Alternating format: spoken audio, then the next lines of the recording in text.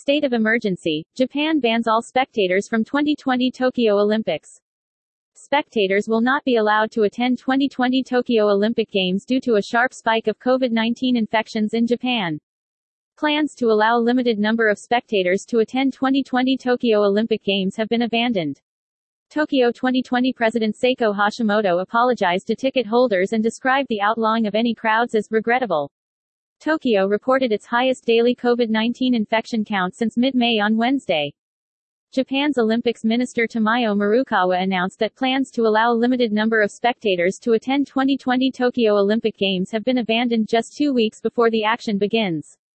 Fans will not be allowed to attend the Olympics following a sharp spike of COVID-19 infections in Japan. Tokyo 2020 President Seiko Hashimoto apologized to ticket holders and described the outlawing of any crowds as regrettable, taking drastic action in an attempt to avoid a new wave of infections amid a rise driven by the highly infectious Delta variant.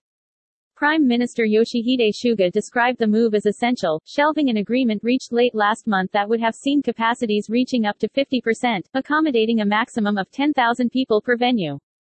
That idea had been based on the assumption that the spread of COVID-19 would be eased by a long-awaited vaccination rollout, only for the government and organizing committee to lower the cap to 5,000 in response to warnings from medical experts that minimal crowds represented their safest option. Tokyo reported its highest daily COVID-19 infection count since mid-May on Wednesday, with the news of 920 fresh infections fueling fears that the arrival of thousands of athletes and officials would worsen the situation before any fans had even been considered. International Olympic Committee (IOC) Chief Thomas Bach conducted an open meeting with local and national government representatives and officials from the four bodies, Organizing Committee and International Paralympic Committee.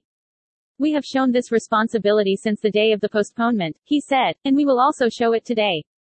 We will support any measure which is necessary to have a safe and secure Olympic and Paralympic Games for the Japanese people and all the participants."